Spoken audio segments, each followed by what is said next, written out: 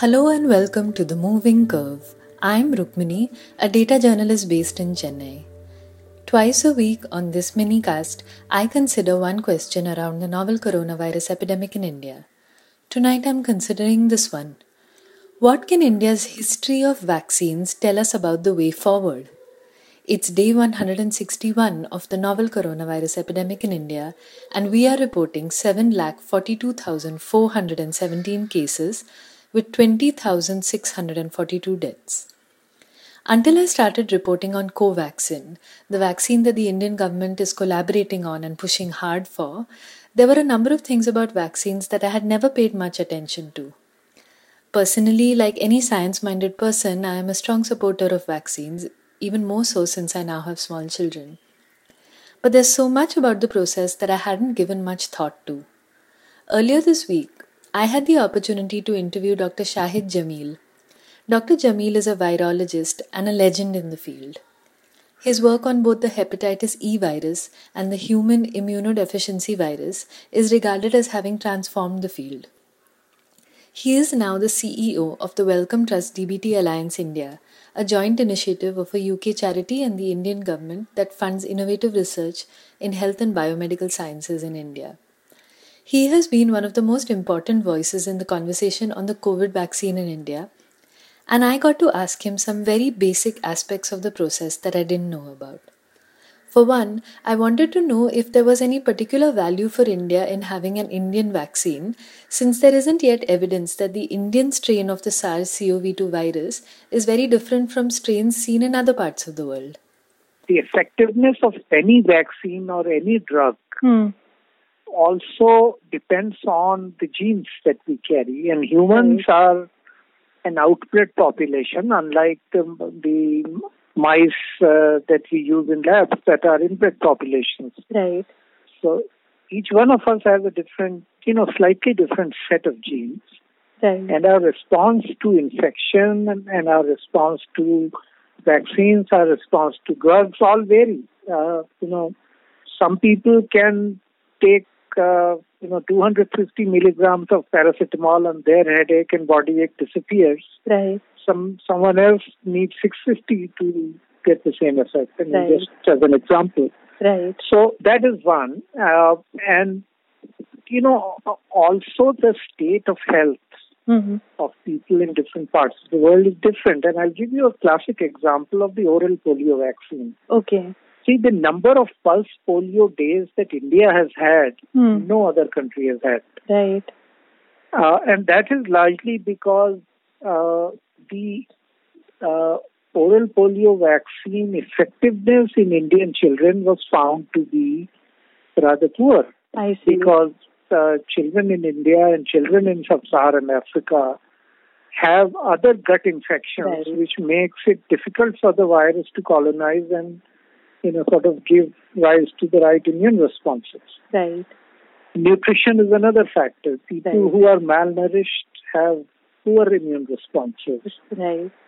People who are diabetic have poor immune responses. So all of these things complicate things.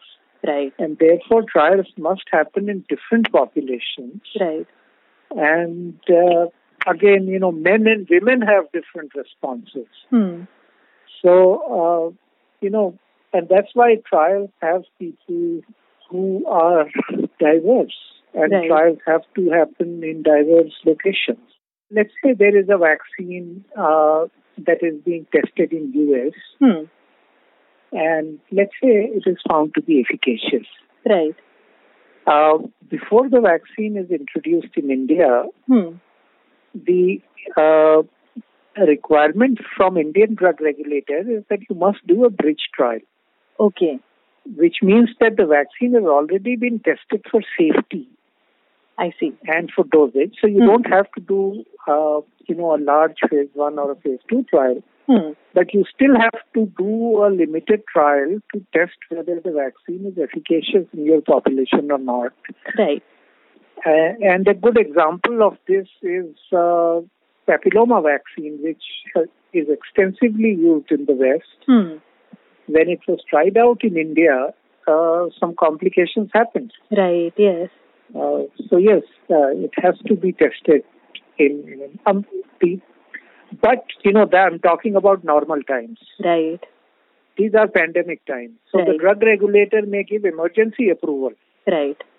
The drug regulator may say this vaccine has been tested in a U.S. population. It has been found to be safe and effective, and therefore I will give emergency approval for this to be used in India. Right. But in that case, it will only be used in high-risk populations. Mm-hmm.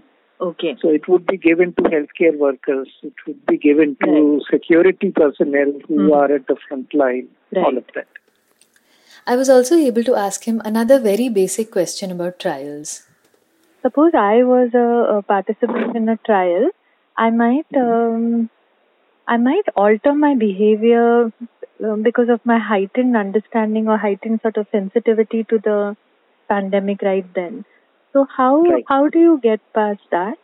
No, that's a very good question. Most people don't ask that question. And,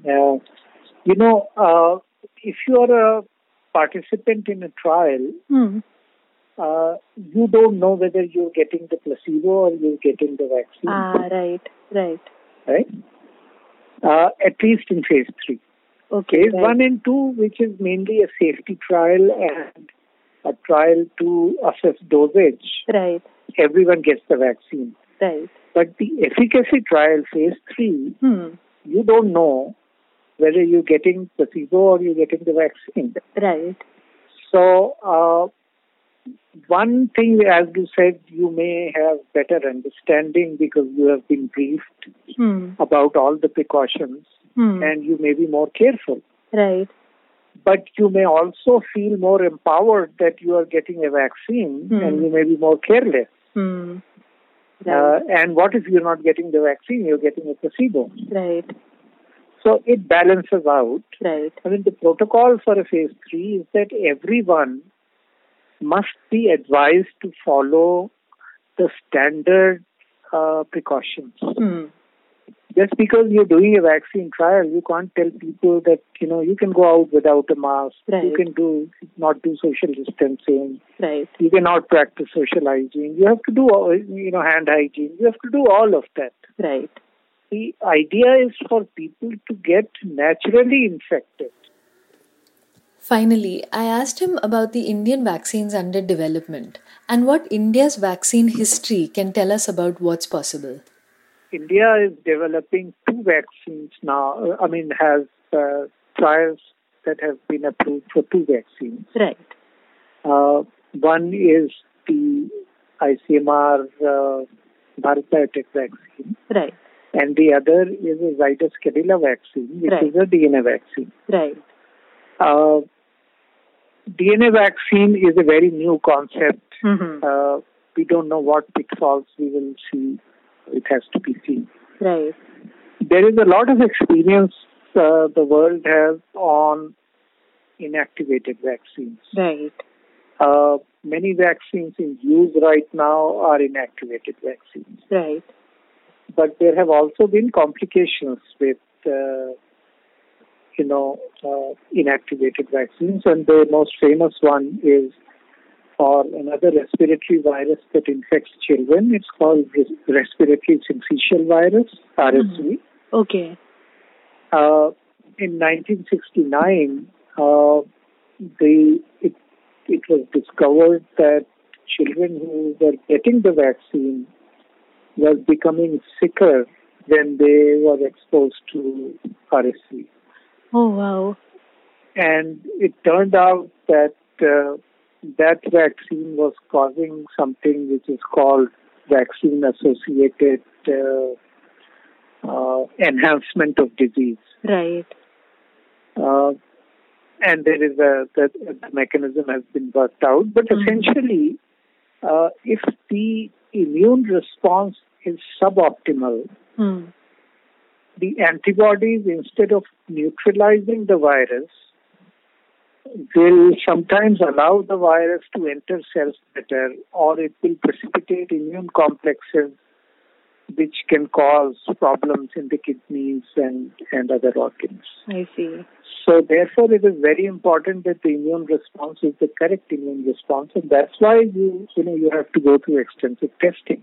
Right. See, an inactivated vaccine, the way you make it is you grow up large amounts of the virus and then you chemically treat it to kill the virus. Right. In the chemical inactivation process, you do modify the surface of the virus. You modify the surface protein. So there is a possibility it may not give very effective antibodies or at least the right quality of antibodies. Right. Another example of this is in dengue. Dengue has 4 serotypes. Right. If you develop antibodies to one serotype, it doesn't neutralize the other serotype. In fact, it enhances the disease. And that is why you may have read that if somebody has already had dengue once and they get dengue again because of a different serotype of virus, that disease is much worse the second time than it is first time. Right. So there are all these complications. So, you can't really predict how a given virus is going to behave. Right. That's why, while there are learnings from one virus, every vaccine has to be tested very carefully. And that's where all the checks and balances in the regulatory process that people like Dr. Jameel have been pushing for come in. In our desperation for a vaccine to be developed as fast as possible, there's a whole history of evidence that we need to make sure isn't forgotten. Thank you for listening. This episode was edited by Anand Krishnamurthy. At the end of the week, a new question.